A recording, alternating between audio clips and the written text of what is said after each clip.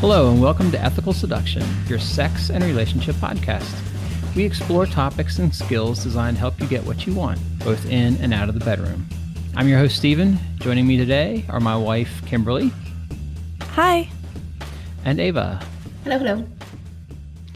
On today's shows, we're going to be covering something that I think is pretty fun and interesting. Kimberly is going to first start us out, and she's going to do a rundown of various kink identities, roles, and labels that people use to describe their personalities and what they're into. Being able to know yourself and to communicate it is really helpful so that you can kind of get what you want in a relationship or in the bedroom. So she's going to cover us on that kind of stuff. Afterwards, Ava's going to go smoothly into sex positions and tips that work with different body shapes. So she's got a lot of fun, sexy ideas to help you work with your own body and your partner's. It's going to be all about body positivity, baby. As most of you know, we volunteer at the Mark, which is our local kinky community center. It's in Nashville. And one of the things that new people will often wrestle with is kind of understanding some of the terminology that we may use in our group of friends and in our community. And so Kimberly has taught classes, a lot of times for newer people kind of getting into it, and terminologies are one of the things that she goes over. And so we thought this would be a really good one to kind of cover so that if we do use terms in the future, people know what we're talking about. But also it really is like it's personalities and labels and roles. And so hopefully this gives listeners, kind of ideas if you hear something you haven't, heard of before, or maybe you associate with something or something just kind of catches your attention is interesting. I thought that may be good. So Kimberly, you've taught about this several times now. Yes. I teach on a rotating basis this class at the Mark called Welcome to Play, Ready, Set, Play. And I go over a vast variety of different types of play and how to negotiate and that sort of thing and kind of the flow of the scene. So today I'll just be talking about one piece of the class, which Steve, you mentioned was kind of like the roles or personalities that terms, I guess you could say, that people may get tripped up on when we're talking about kink stuff. And I just want to say that I guess, you don't have to totally identify with these terms. You can just pick and choose and be like, oh, I kind of like a little of this and a little of that. And that's totally cool too. Also, for some people, some of these may not be sexual roles. They may be sexual to some people. It just depends on the person. Okay, so diving right in, I think the first thing that is kind of the most basic terminology is top and bottom. So this is related to action, basically. So the top is the person who is kind of giving the action, and the bottom is the person who is receiving the action. So this could be in the bedroom, and just sexual play, or it could be in more of a kinky kind of scene. So I don't know if any of you want to talk about, or either of you want to talk about your experiences with topping or bottoming, or if you identify with these roles. Me, pick me. Okay, Ava. Okay. So I identify as a bottom, and I feel like that can mean so many different things, especially for newer folks in the community, really trying to kind of explore their own kink identity and figure out what are they into? What am I into? What do I want to do? Bottom for me is a really versatile term because it's kind of almost a blanket statement of I might be into any of these other types of things that equate to a bottoming role where I am receiving some kind of experience from the top, from the other person.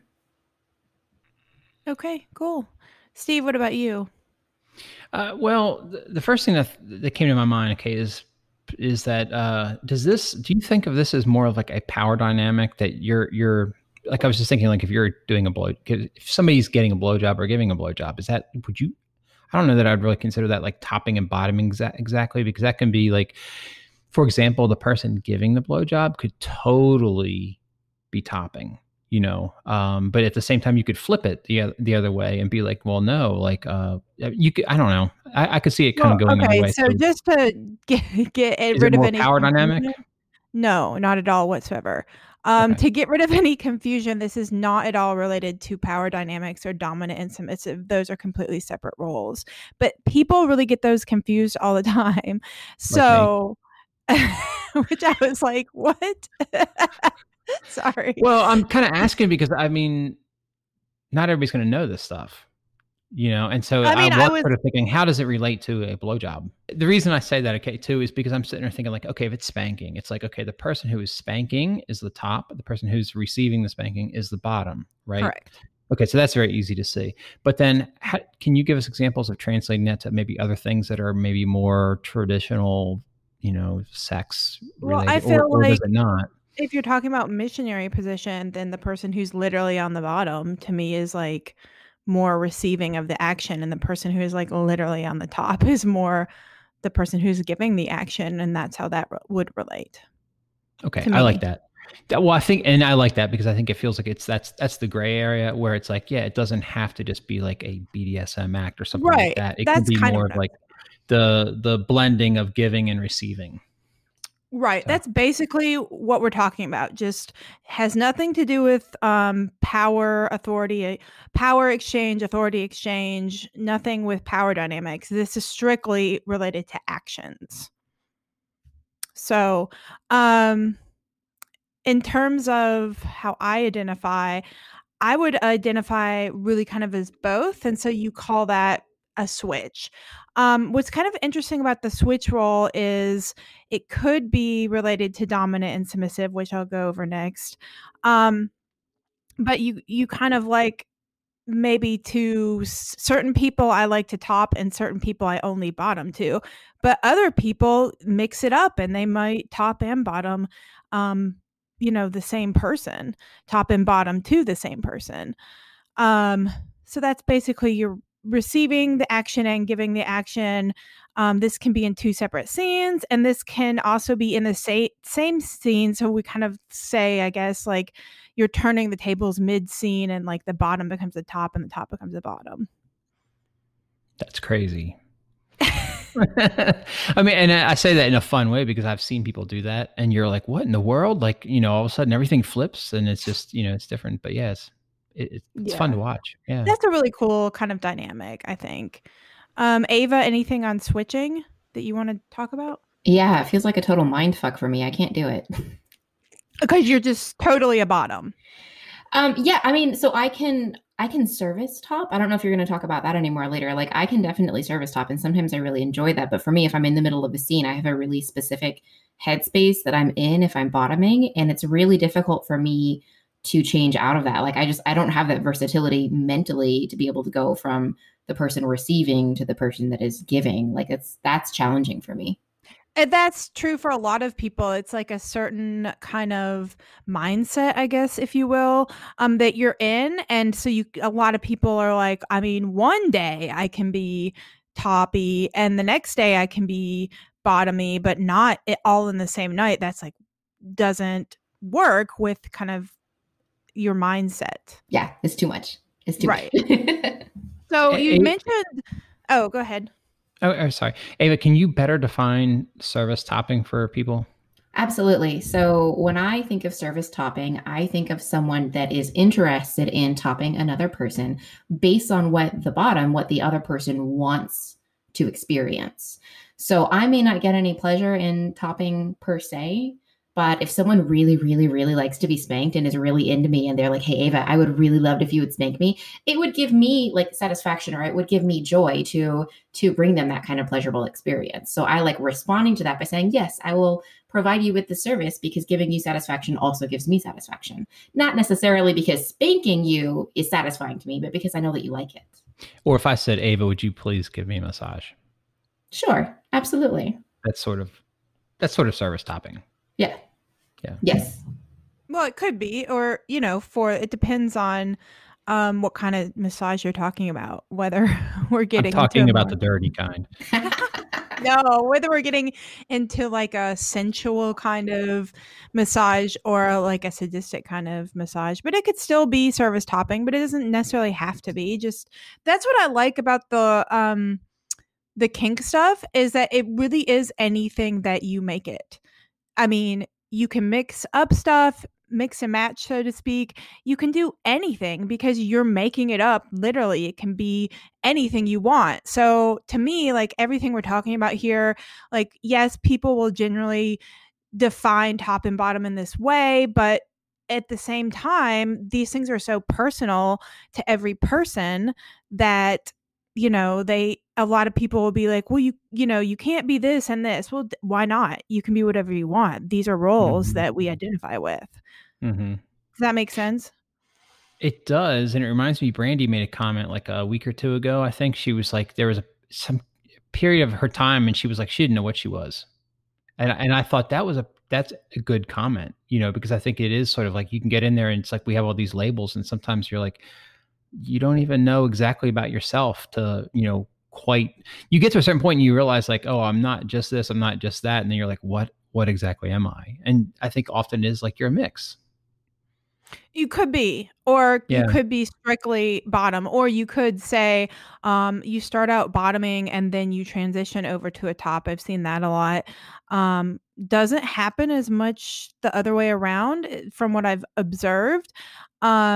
But I think as we kind of change and grow in our whole sexual experience or our identities, we we can become something else entirely, the total opposite of what we were. And like for example, I started as a bottom and I never thought about topping. I thought, yeah, it's too much work. That's you have to literally, I was like, you have to be so skilled and like really know how to do things, like, and really practice all these ways of doing things and tools and stuff, which you don't really have to have tools, but it is more fun to me to have tools, or paddles, stuff like that. That's what I mean when I'm talking about like tools, for example. But I was like, oh, that's too much work, and I don't really feel like I'm that toppy of a person. Like, that's not my personality. My personality isn't necessarily like I'm always wanting to receive everything either, but then my friends kept saying, no, you could top, look at you. And I finally was like, fine, I'll just try it. So Steve and I topped together, and he kind of taught me Ava. the ropes, so to speak. And it was Ava. We topped Ava. Yes. I think that was your first time, Kimberly. It was my first time, actually. Yeah. Oh, wow. I forgot that. It's so crazy. It is funny when it's like that's the first time, and you all both forgot it. Like you remember the time, but yeah. No, because I remember that Ava was like, "Well, you guys could top me." So I don't want to get too caught up on one or three roles, but I want to kind of move over to the dominant and submissive roles or personalities. Really, is what you could think of this as. So the dominant and submissive roles are based in authority exchange or power dynamics. And the dominant person is the person who is like leading the relationship, and the submissive person is the person who's kind of following in the relationship or the scene. However, whatever you're talking about, if you're talking about this as a lifestyle and a relationship type of dynamic, or if you're like, hey, we're just going to have some fun play in a scene and do some dominant and submissive stuff. So that is related to top and bottom, but it's not the same as top and bottom. So when I think about top and bottom, I really think about the different ways that you can be dominant or be submissive in either of those roles. Because like you said, Kimberly, I feel like people a lot of the times associate bottoming with subbing and topping with doming. And it's not always the case. And the world is a lot more versatile and gray than that. It's just not that black and white. Can we maybe talk about a few scenarios of what it may look like for a top to be submissive or vice versa? Sure. Can I talk a little bit about the traditional, like, dominant, kind of what that looks like, and submissive first, and then we kind of go into that? Oh, yeah, totally. So the dominant person, let's say in the bedroom only, for example, is maybe the person who is doing the hair pulling or the spanking, and then, but you could consider that to be just topping. It's really, I think, kind of about a mindset. Like, do I feel submissive in this scene that we're doing. So the submissive person is a person who is following along. I don't know. I'm not good at this because I'm not submissive. Sorry. I'm in no way submissive, and I feel like just not like I have any experience with authority exchange, so I'm really not the best person to describe it. But Steve, you identify as a dominant, so Well, I tell you what I think of it. Okay, it's like if we're gonna have a scene, it's like, we, Kimberly, like when you and I first met, like, okay, we weren't dating or anything like that. It's like we are just gonna go play. So like I was topping, you were bottoming, but then to me, dominance and submission, I think, really gets into a relationship because the submission part is based on trust. So you're not going to just get it like in one night, not to a really deep level. You can do it to a certain extent and you're going to kind of do it. But I really think like to really get like really, I'm going to say like real in my mind submission, it's like that takes a little bit of time. And therefore it's based around, I think, relationships of like you've got to build and earn that trust. And so the dominance too has to be like earned over time. So in my head, I kind of define them that way. Like you can top and bottom for a scene or something like that, but the dominance and submission is more of like a relationship type thing. Somebody's probably going to come in and be like, that's not really right. There's probably more accuracy to it. Yeah, people do say, well, I'm doing a submissive scene with someone and it's just a scene, which maybe that looks like the dominant person is like instructing you on what to do. You're going to stand here, face the wall, put your hands on the wall, and you're not going to move. That right. And I'm going to submit for the next hour and just one scene. But then after that, it's like we're equals again. Right. Yeah. Okay. Yeah. What if you're going to talk about things like primal and stuff like that? Yeah, I was going to get into the different kind of, and those are more to me like identities or I would say identities. I wanted to talk first about the sadistic and masochistic sides. Although I think I skipped over what were you talking about, Ava? That I said, we'll get back to that. And now just the ways that like topping can be submissive or vice versa. Okay. I thought we tried to dodge that question. Well, again, I'm not really submissive or dominant at all, so I would throw that back to you, Ava. Sure. Okay, great. So example. So I identify as both a bottom and a submissive, generally speaking. So for me as a submissive, I think the example was brought forth earlier about like giving, say, a blowjob, right? So for me as a submissive, if my dom or my dominant partner wants me to give them a blowjob, I'll say, yes, sir. And I could give them a blowjob. But say if I were in a different example, how do I want to think about that? Say if I was the dominant and my partner was the submissive, and my submissive partner wanted a blowjob or wanted to give me a blowjob. There are like different ways in that dynamic where the dominant person could be the one giving the blowjob and not the submissive person, or vice versa. Okay, I see what you're saying. Like a dominant person can do a more traditionally submissive act without necessarily making them identify as submissive. Absolutely. So are you saying this like, hey, if the person giving the blowjob can be totally controlling the person receiving it? Yes. Yeah, I can totally get that. I think that gets into your like the way you view sexuality in general, Steve, but I think that's like a whole nother show. One other example that I can throw out there is like if you are having sex with your partner and say in my scenario, again, I identify as a submissive, but if I am on top, like if I'm like riding cowgirl, am I technically the top in that scenario? I could be, right? Like, I mean, or maybe, maybe my partner is dominant, but if I'm on top of them and I'm riding them and I'm calling the shots, then I get to be topping them, even though I personally identify as a submissive. Right. Yeah. But to me, this is kind of getting back to like dominant and submissive is like a mindset. Like, yes, it can be a relationship, identity, or what have you, or a dynamic within a relationship or identity. But when you're getting down to the actual acts, it's like, how are you feeling in that moment as you do the act kind of is what makes it dominant or submissive. Absolutely. So just moving on to sadists and masochists.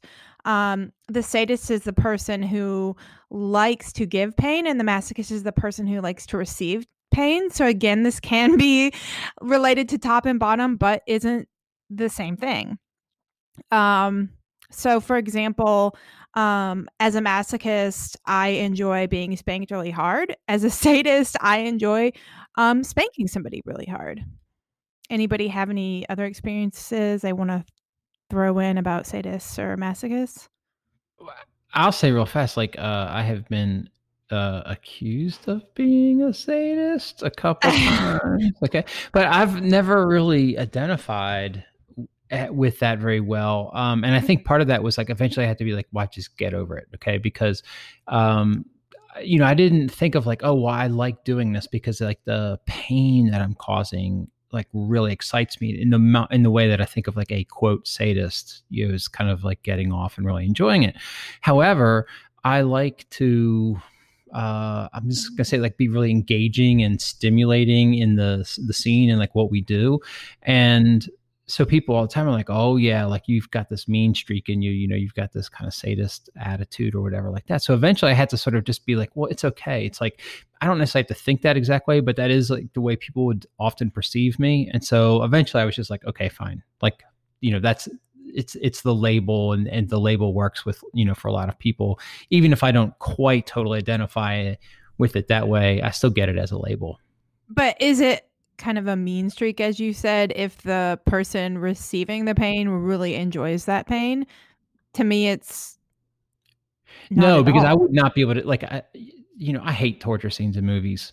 Like they bug the hell out of me, but it's like, if you're doing it in a scene and it's playing, you've got the consent and all that, then yes, then it becomes fun, because you are sort of engaging in this thing, with the person, and you guys are going places together, so that's, the consent makes a whole big difference, with the way the whole thing kind of feels. So, yeah. I want to throw out the concept. I heard this when I was at the Sex Down South conference like a year or two ago, actually. They had a keynote speaker, Midori, Planet Midori was there, and she gave this really, really awesome speech about like different like kink personalities and their definitions. And she talked about what it means to be a masochist, and that it's not necessarily that you enjoy pain, it's that you enjoy intense sensations. Mm-hmm. So that doesn't necessarily translate to pain. It oftentimes does, because that's a really intense sensation or experience to go through. So for me, like there are certain ways in which I might identify as a masochist, but at the end of the day, I don't just straight up like pain. I'm not just going around hurting myself all the time, right? But it's when I'm enjoying a pleasurable experience and it's coupled with a really, really intense sensation, like a really hard spanking or really intense like nipple play or something like that, that will enhance my pleasurable experience. It will increase it. It'll heighten it. Whereas if you were to just do those things alone all by itself, I might not necessarily have the same reaction. It just very much depends on the scenario and the energy. Right. I really like that kind of description. I haven't really heard it described exactly that way. I have heard people say, like, I don't really like pain. I like where pain takes me. Yeah, there you go. I like that.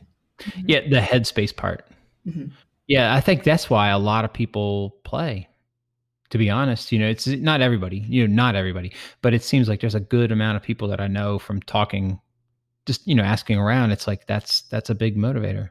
Yeah. So moving along to the identities, you have, I guess, role play is thrown into this kind of section. So you have just a million type of roles when you're talking about role play. You can role play anything. Teacher, student, doctor, patient. I've seen interrogation play. So you have an interrogator and a person being interrogated, which is a really interesting type of scene. And that can really, role play can really be anything. Does anyone want to talk further about role play? This is not exactly related, but I know there's, like we talked earlier about like primals, and there's some other identities. Do you want to kind of just mention them? That? Yeah, I was going to. Like, because to me, like, it's not necessarily role play, but it kind of just gets into like, there's all different types of identities. And so figuring out what you like is Right, exactly. That's why I was talking about role play as separate from primal or littles or etc. because I feel like most people who identify in that way with those type of personalities would not um say it's role play. So for example, primal is you primal is you can identify with an animal, or you can identify with just the primal instincts of your humanity. So it's really about these base instincts. I like it because I like kind of like the energy behind it. Um, I mean, if you've ever seen primal play, it's very interesting to watch, and it just gives forth such energy. And then you have littles, which are people who identify with the younger side of life, or they kind of like childlike things. They feel like their personality is childlike. And then you have furries, not to be confused with primals, who are, I don't know a ton about furries except what I feel like most people know, but they're dressing up as an animal and engaging in sexual acts. You have service roles. We talked a little bit that already. I don't know anything you guys want to throw in here that I'm missing, or talk about anything I've already mentioned. To me, a lot of it is like just to be playful and to think of like what is fun and interesting to you and how can you roll that into yourself. So you don't have to go all the way into it, but you can take bits and pieces from this personality or this role, and you combine them all together, and that is you. And that is your unique style, and that's going to make you stand out from other people. Because that is this kind of unique style and is what makes you kind of special. And kind of adding on to echoing what Kimberly mentioned earlier this hour about, in the world of kink, it's kind of a blank canvas. You get to make of it what you want of it, right? So like in line with what you were saying, Stephen, about like pull like what makes sense from you from each of these labels or identities, and that's you. Like that. Mm-hmm. That is the full Stephen package or the full Kimberly package, right? And so that might not fit into any one single box or label. You can pull from all of them. The greatest thing I think about this world and this community that we all partake of is success isn't defined for us. There isn't a right way to go down a kink journey. And there's no one single picture that defines success for all of us. You get to decide that, and you get to define what that looks like and feels like for you. And you get to pull from all of these different like corners of the world and corners of kink and figure out like, this is what success looks like for me in my kink journey, and go from there. Yeah. Well said. I think we could probably end on that, with wrapping that up with the kink identity personalities. Well, thank you both. Kimberly, thanks for presenting all that. And yeah, Ava, you always do a great summary of things. I feel like whatever we're talking about, you always have the summary at the end that kind of gets it, which is great. All right, Ava, so you were going to talk about, this is something we've been discussing for the last couple of weeks, is that we want to get into talking about different body shapes. And I'm going to say sometimes it's like attitudes or maybe even prejudices that we on purpose or accidentally have in us. How do we deal with that? But then also like, what are the good things that we can do in the bedroom? So you want to take it away? Yeah, I will take it so far away, Stephen. Let's do this. The first thing that I wanted to actually kind of preface this conversation with is like, why are we talking about this? And so I guess my thought is like giving and receiving sexual pleasure can be such an enjoyable experience. And there's this big wide world of variety out there that you can explore when it comes to ways that one gives or receives sexual pleasure. And it's not every activity is a one size fits all, right? Not every sexual activity will necessarily be pleasurable for you or your partner or partners. Some activities can be modified to maximize you or your partner's pleasure experience. And that's what I want to take the time to like explore today. Because I think a lot of us, like you have mentioned, Stephen, have either prejudices or biases about like what we can and cannot do, what we should and should not do, what will or will not be pleasurable for us based on who we are, or how we identify, or what kind of bodies we live in. Mm-hmm. So for me, like For anyone that doesn't know me in real life listening, I'm a big person. Like literally, I weigh 250 pounds. I usually wear like a size 18 pant. Like I've always been a plus size human being since I was a kid. And growing up, throughout my teenage years, exploring like my sexuality and figuring out what I like and what I don't like, I received a lot of indirect messaging through the media or through my peers about how big people aren't as attractive or aren't as good in bed or aren't sexy, and that there are certain things big people can't do in the bedroom that thin people can. I've been told that like big people should only be sexual with other big people. I've been told that like to make myself physically more desirable in bed, I need to make myself physically smaller, things like that. My hope is that if you're hearing this and if you've ever been told any of these things directly or indirectly, that you know it's total bullshit. Mm-hmm. And if you don't know that, please allow me to inform you that it is, in fact, total bullshit. I'm going to share with you ways that certain sexually pleasurable activities can be enhanced that you may have found either challenging or tricky or just plain intimidating in the past.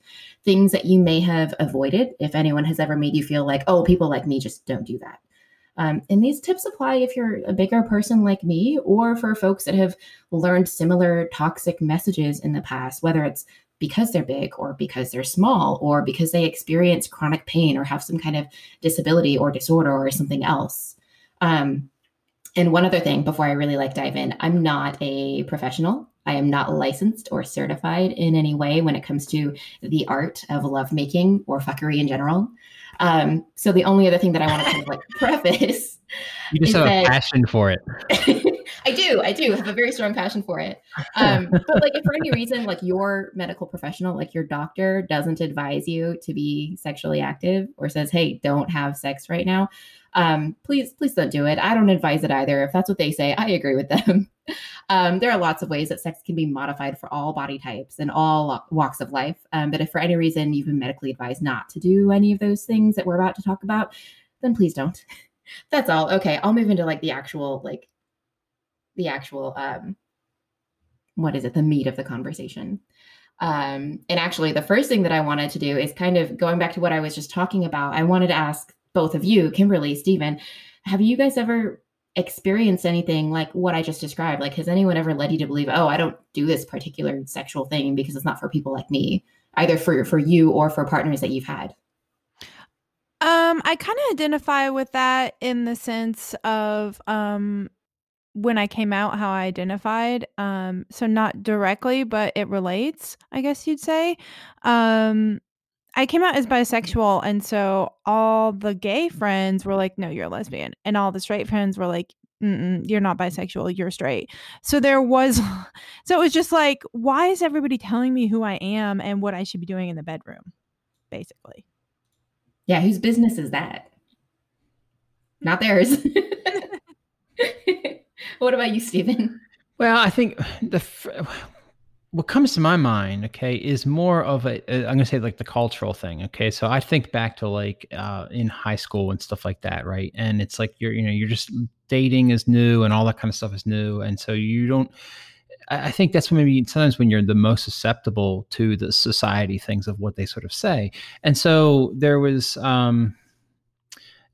the concept of like, hey, who you date or whatever like that, is going to suddenly reflect on like your social standing in the high school, that kind of thing. Okay. So that's where I think you can end up having certain prejudices against, I don't know. I just remember thinking about myself because it was like, I didn't date a lot, but there was this other thing in the back of my mind. And it's like, well, if I date somebody, like who I choose to date is going to be a reflection of me. And you just kind of realize that there's going to be this like, what kind of a person is Stephen? Well, it's going to depend on like who's dating, whatever. So then all the damn prejudices can kind of come into play on that. So it's like, you don't necessarily want them to, but it's like, unfortunately, I feel like they're just there.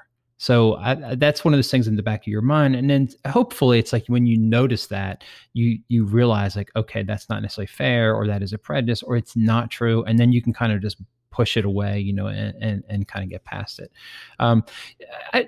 I have not had, that I'm aware of, partners that, I'm going to say are maybe heavy or something like that. And therefore they are like, oh, I can't go do this this act or this kind of thing. Okay. If you have somebody with like a health concern or whatever, usually we've talked about that up front, like, oh, it's my, I have to watch my shoulders or something like that. So especially if we're doing a scene, that's one of those things is like, you're supposed to talk about all that kind of stuff beforehand.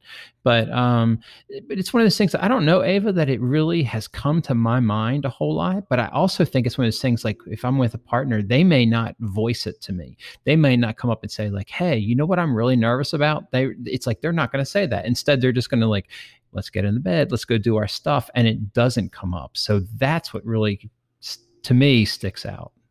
Absolutely. Yeah. And I can identify with that. Like I certainly have memories of being with a partner or a playmate in my life and thinking, oh, we need to turn the lights off because I don't want them to see my big belly, right? Yeah. Like it's there. It's not really something that you can hide. Like they're there because they like you regardless, right? So a lot of times I think that people that identify in that way maybe won't say anything, or maybe will try to sweep it under the rug or not address it or pray that it doesn't come up, things like that. I think that's totally normal. I have that some, and and it's like, I don't have a horrible body. I don't have the best body in the world. And so I think sometimes we can be really hard on ourselves. Like I'm probably harder on myself than Kimberly is on me, like that's probably the reality of it. So I think, yeah, we just have to, we have to be kinder to ourselves and leave the lights on. Absolutely. I mean, if you're really into having sex in the dark, I will not knock that. I myself really don't want to be laying back on the bed getting fucked with a light shining in my eyes. Right. So for that reason, I'll turn it off. Right. But yeah, absolutely. Okay. So let's see here.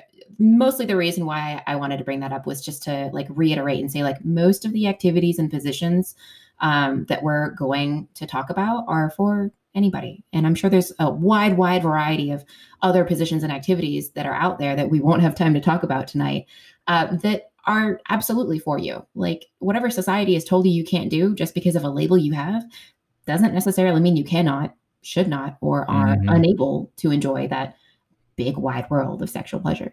Mm-hmm. Okay, so let's jump in and talk about like some positions. What are your guys' favorite sexual activities in the bedroom? Oh, specifically involving penetration. I want to specifically like talk about penetrative sexual activities this evening. So please be specific. Where's Brandy when we need her? It's funny. Like, I mean, it's funny because yeah, there's only like Kimberly and I to ask this question to. So, well, we will often, we'll both take turns of like who's going to be on the top, who's going to be on the bottom. Now, this is funny. It is like, well, who's got more energy? And the person with the least amount of energy is on the bottom, and the person with the most amount of energy is on the top. Yeah, so we'll do that kind of stuff, and then we do flip around and doggy style and all the other things like that. But I don't know. But I don't know. Help me out, Kimberly. Sometimes I feel like we don't have as much variety as we probably should. Well, honestly, I don't. Is it terrible? Is it terrible to be like, I don't find a lot of variety, like, pleasurable? Because I feel like you can, like, look in the Karma Sutra, look in the sex books, and find all these, like, complicated positions, but when it comes down to the end of the day, like, they're not necessarily all that comfortable to be having sex in, and if I'm not comfortable when I'm having sex, then I'm not, like, enjoying it as much. So I like to stick to stuff that's more comfortable. I mean, is that terrible? Well, that's what I was just actually kind of getting at, that I was stumbling on. Okay. It's like, I was going to say, because I said, well, maybe we don't do very many different variety of positions. Right. And then I started thinking like, well, maybe you don't have to do a big variety. Maybe you just find the 3 or 4 that you really like. And that's enough, sexual vocabulary to do some awesome stuff with. But we obviously spice up the bedroom in other ways. So positions aren't necessarily what we use for spicing. Yeah, you can choke somebody in any position. Oh my God, I love that. I'm just teasing. It's interesting that you bring that up. And I'm not a sadist or anything. I'm just saying. Uh-huh. Go ahead. This conversation brings me back to some of our first episodes where we talked about like vulnerability and being yourself and like knowing what you enjoy and what you don't enjoy and what you're looking for and really understanding your own identity really, really well. Because I will say like in the the initial years of my sex life, like I did experiment with a lot of different types of like positions and styles and all the things. And some of it took a lot more work than others. Like, for example, group sex takes so much energy, and it's this novelty experience that like so many people are really, really interested in doing. But oh my God, it takes so much energy that I'm just like, nah, I'm good. Like, I just want one person. Like, let's get it done. Let's get it done. Because like, I can't be up until dawn trying to service multiple people. Like, it's too much. It's too much. Right. So knowing what you're into and what you're not into and how much energy you want to put into your sex life, like that's really important too. Okay, that's all I wanted to say about that. Let's talk about like specific positions. I've got a couple of positions in mind that I wanted to kind of talk about, like tips and tricks. Like if this is something that you find challenging, here's something that you can try. But I'd love to like spend a little bit of time talking about each of these and like, how do you guys feel about these positions? Like, are there certain challenges that you've had or that you anticipate having with these positions? And so with that said, the first one that I want to talk about is actually masturbation. Masturbation doesn't always have to involve penetration, but it can. Do you guys use toys at all for masturbating? Is that a thing? Am I allowed to ask you that question? You're allowed to. The answer is yes. The answer is yes. Well, actually, let me say it this way. Kimberly does. I do not. Oh yeah. Fair enough. I don't. Like, I don't know why, but I don't know. It's so easy. I don't feel like I need to, I guess. I mean, I don't feel like it's not easy to masturbate and get off, but I just feel like it adds something to it and can be more intense with a toy. Totally. Okay. What kind of toys do you like to use? I really like either a rabbit or the magic wand. Those are And my why is that? like go-to. Oh yeah, I should define that. So the Hitachi is what I'm talking about, which is basically a back massager that so many people started using as a sex toy that it's now like basically a sex toy, to the point I think they don't make it anymore because they didn't want to No, I've got this down. Hitachi didn't like, I did research on this. Hitachi, okay, so then the newer ones are called Magic Wand, and that's the new brand, and that's what you have to buy, right? But they are wireless is what they're pushing right now. The wireless ones are not as powerful as the corded one. So if you really are going to buy one, I would say get the one that has the cord. Hitachi was the original people that made it, but once they found out how people were using it, they didn't want that associated with that. So they sold that device over to the new company, Magic Wand, who now owns it. Buy the one that is cheaper because it's actually has the cord. That's the better one. So it's basically like, if you can think of a gigantic, like almost like a ball that vibrates, like a microphone. It's a gigantic microphone that you put on your cunt. Put it on your yeah, on your naughty bits. Yeah, naughty bits. Okay, thank you. So that's always a good one. I love that one. And then the rabbit is basically one that's an internal and external toy simultaneously, because you have like the traditional looking like vibrator that goes internally into a vagina, and then you have kind of the smaller nub part on the other facing it. Am I describing this well? Facing it, that goes on your clit, so you get vibrations on your clit, and then whatever vibrating inside or twirling inside. It's such a strange coincidence to me, Kimberly, that you referenced those two toys, because I would also say that those are the two exact toys that I would prefer to use in the bedroom. Literally, like I have notes written up right here with like those two toys listed. So what I wanted to talk about in regards to like masturbation. So if you enjoy penetration and want a good toy to use just on yourself, my suggestion is to consider the length of the toy. So now, like I mentioned earlier, I've always been a plus size human being.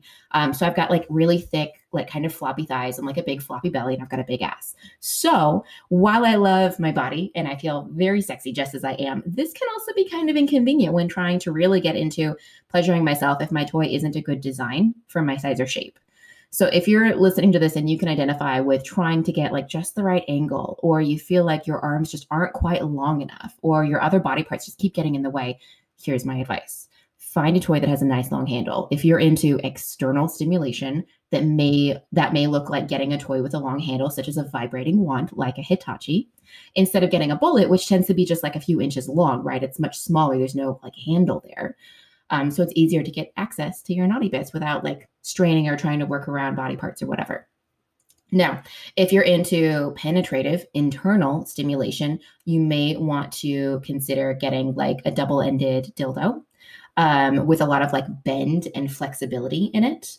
And I say that because when you insert one end of it to pleasure yourself in whichever orifice you would like to pleasure yourself, you can then actually use the other end as a handle. And if it's flexible and not too stiff, you don't have to be like bent over, reaching between your thighs to manipulate your toy. You can bend it toward you and use that to manipulate your toy while keeping it inside you. So it makes it a lot easier to kind of handle.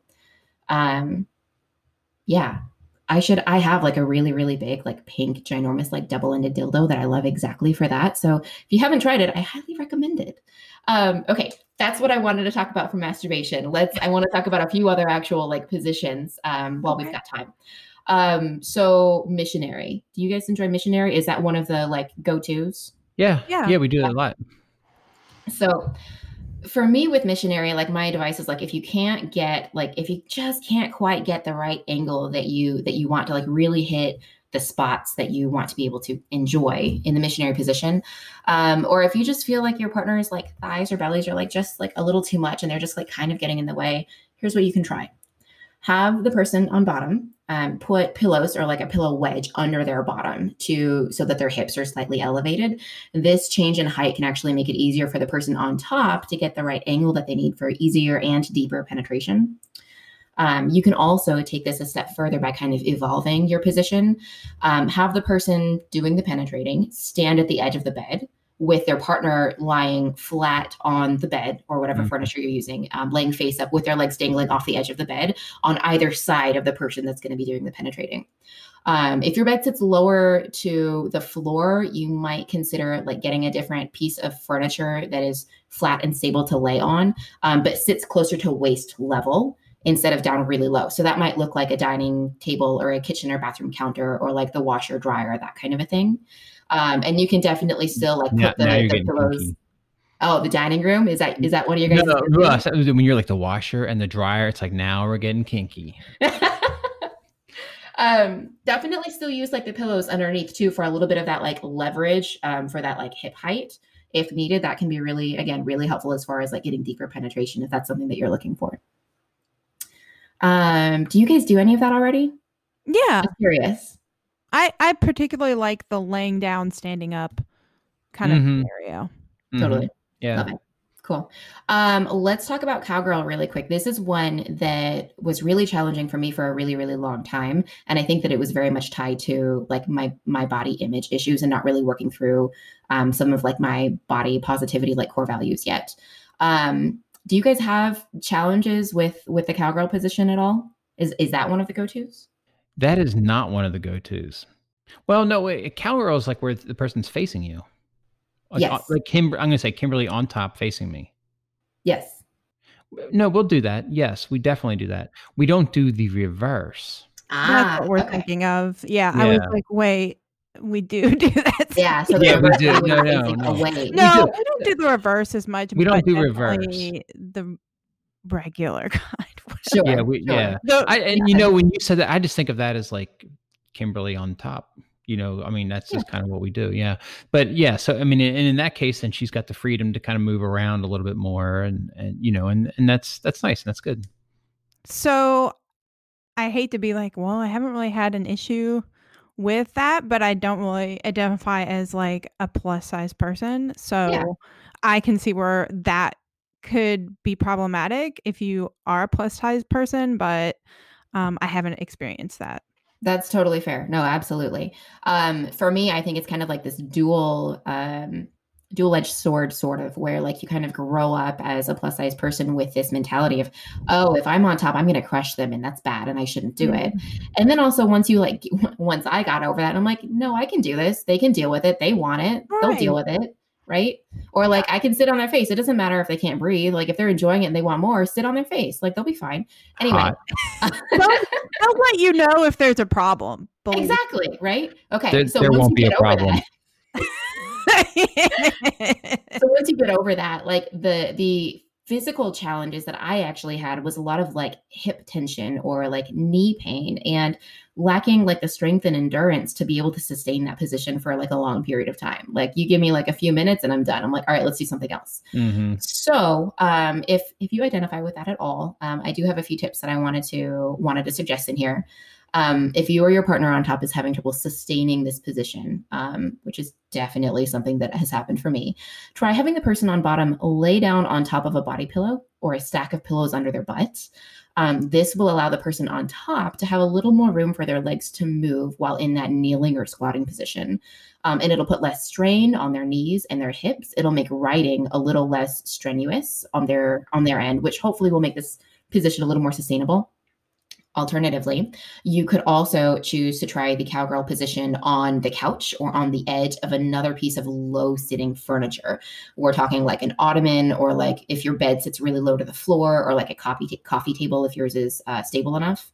That way, when the person on top is writing, they can have at least one leg stretched out with their foot flat on the floor, offering a lot more leverage than with both legs kind of bent in that like bent squatting, kneeling type position. This also allows the person on top to hold on to the back of the couch or furniture to allow for more leverage and really like grind into that like rhythmic writing action. And then one more option is to actually have the person on bottom in a sitting position on the couch. Instead of laying down, they're actually sitting up in a couch. Whenever I've done this, and why are you laughing at me? I'm like that. I'm laughing at myself because I'm over here like, yes, that is what I like. That's not a go-to position. It's like a novel, like, ooh, we're like spicing it up. Crazy. Yeah, we're getting spicy. We love that. So yeah. So every time that I do this, if my partner is sitting on the couch and I'm straddling him, and that's how we're gonna fuck, I like to kind of dig my feet in between the couch cushions, so it gives me a little more of that leeway. Like my knees aren't quite as bent as they would be otherwise. So that gives me like a little bit more flexibility to make that writing motion, and it's not quite so hard on my knees and my hips. So I can see what you're talking about with sustainability and kind of not being able to maintain a position, because that's, I think, why we don't do a ton of different positions. For me, for on my end, that's what I think. Now, so I'm not relating this to the positions we've talked about already, but I can see, like, even for myself, where some of these other more complicated ones are like, I can't sustain that. And maybe I could have when I was younger, but I'm not as in shape as now. I'm older and I'm like, gosh, that does like kind of hurt your knees after a while or whatever. I also think as we get older, we just literally have fewer fucks to give, and we want to spend those fucks with like getting the most bang for our buck possible. So like, absolutely, like let's pick the easiest positions. That's okay. Yes, efficiency is crucial. Okay. And then the last thing I want to say about cowgirl is that if you are the kind of person like myself that has a big belly and you feel like that's kind of getting in the way, or maybe it's your partner's belly or both of your bellies that are getting in the way, try the reverse cowgirl, because that gives your belly somewhere else to go and there's less friction. And like, if that's what it's going to take for you to like get more into it and enjoy that sensation more, fucking do it. It's great. Trust me. Ava, I love that you like, that was awesome. You had so much variety, and I'm sitting there thinking like, did you just do all this research yourself? Like we're just going to experiment and figure these things out, or like, cause you really did cover a lot. I'm impressed. So thank you. I think that we're a little bit short on time. The last one that I wanted to talk about was doggy style, but we can always save it for another day. No, we have time for doggy style. We do? Okay, good. I love doggy style. You guys love doggy style? It's literally my favorite position. I'm so excited. Yes. Okay. It's okay. It's just go for it. It's just okay. No. So one thing to consider with doggy style, if you're going to be doing it for a while, maybe think about putting some pillows underneath the belly of the person that's being penetrated. Being on all fours for like an extended period of time can sometimes be tiresome on your back or your arms. So having that extra cushion support can be kind of helpful underneath you. You could also modify your position. Instead of putting the pillows underneath you, you could simply have the person being penetrated lay like their chest like flat on the bed or whatever surface you're on for while you're fucking. So like your face and your like chest and like your upper body is basically flat against the bed with your ass still in the air. That's really fun too. Mhm. And then if you have any challenges about getting your Naughty Bits access to your partner's Naughty Bits using a doggy style position, one thing you can try is the partner being penetrated on all fours, have them actually brace one leg up so that their foot is planted instead of their knee. So you're basically in like a bent over one-legged kneeling position rather than all fours. This one also works really well for any style of fucking from behind, whether you're standing or kneeling or in the shower or whatever. It's great to give like a little bit extra access. And then the angle is also a little bit different. So that variation, you might want to play with that. That might feel nice. And then last tip about doggy style is just to say that height can be a major enhancer. My partner and I were actually staying in an Airbnb over the weekend. I'm really excited to tell the story. And we had this bed that sits really low to the ground. And my bed at home is actually like really high, like abnormally high. And so we had him standing on the edge of the bed with me on all fours on the bed facing away from him. So essentially doggy style with him standing behind me. And can I just say, like on this really low sitting bed, like that angle hit parts of me inside that I don't think have been touched in a really long time. And it was so nice. So like if you've been doing doggy style on your bed for a while and you want to change things up, try a different piece of furniture in the house. If you have one that sits pretty low, like give it a shot. It was so much fun. That's a great idea because we love this position, but our bed is super high, like you were saying. Yeah. So those are Ava's sex tips. Go forth and have fun and be awesome.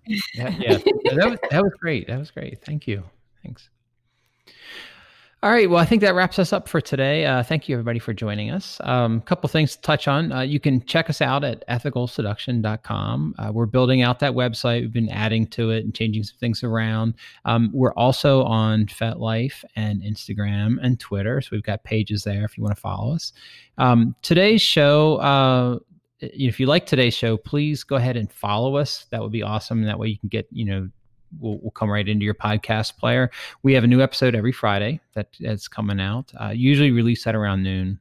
If you just can't wait and you have to have it for the weekend. So next week, as a teaser, we should have a fun one. I think it's going to be an interesting one. I'm going to propose that we do not have full control over our brains. And then in the case of getting aroused and turned on, that it's often other people who influence how we feel. So by that, I guess I mean that like we can learn how to stimulate and influence other people's thoughts and feelings and have a little bit of control over turning them on, and that they cannot always help it. So Kimberly and Ava, you guys are totally allowed to disagree with me, but let's save that until next week because I want to hear what you all say. So we'll save that to next week, but that's totally safe topic. And, what could go wrong with that? We're just talking about controlling other people's feelings and thoughts. That's all right. If you have any questions or topics that you would like to discuss, we have a link in the show notes. So if you go to the podcast description, go down to where the show notes are, and you can click on the link and leave us a voicemail. And so that would be great. So that's a service that we have through our provider. So if you want to just call in, and you have a question, or if you have a topic that you want to discuss, just go ahead and leave a message. If it's something really good, we might be able to use it on the air. But that's a service we're, hoping to kind of utilize a little bit more. If you like the show and you want to leave us, you'd help us out if you left us a review, like on iTunes or Spotify. If the reviews and the ratings that we get from listeners, that matters. And they do a lot of kind of, as far as how they want to promote us or whatever, that's a lot of times based on reviews and ratings. So if you like things and you want to leave us a review and a rating, we would appreciate that very much. So, and I think that's it. So thank you, everybody. Thank you, Kimberly, and thank you, Ava. And I look forward to next week's discussions. So thank you. Bye. Bye. Bye.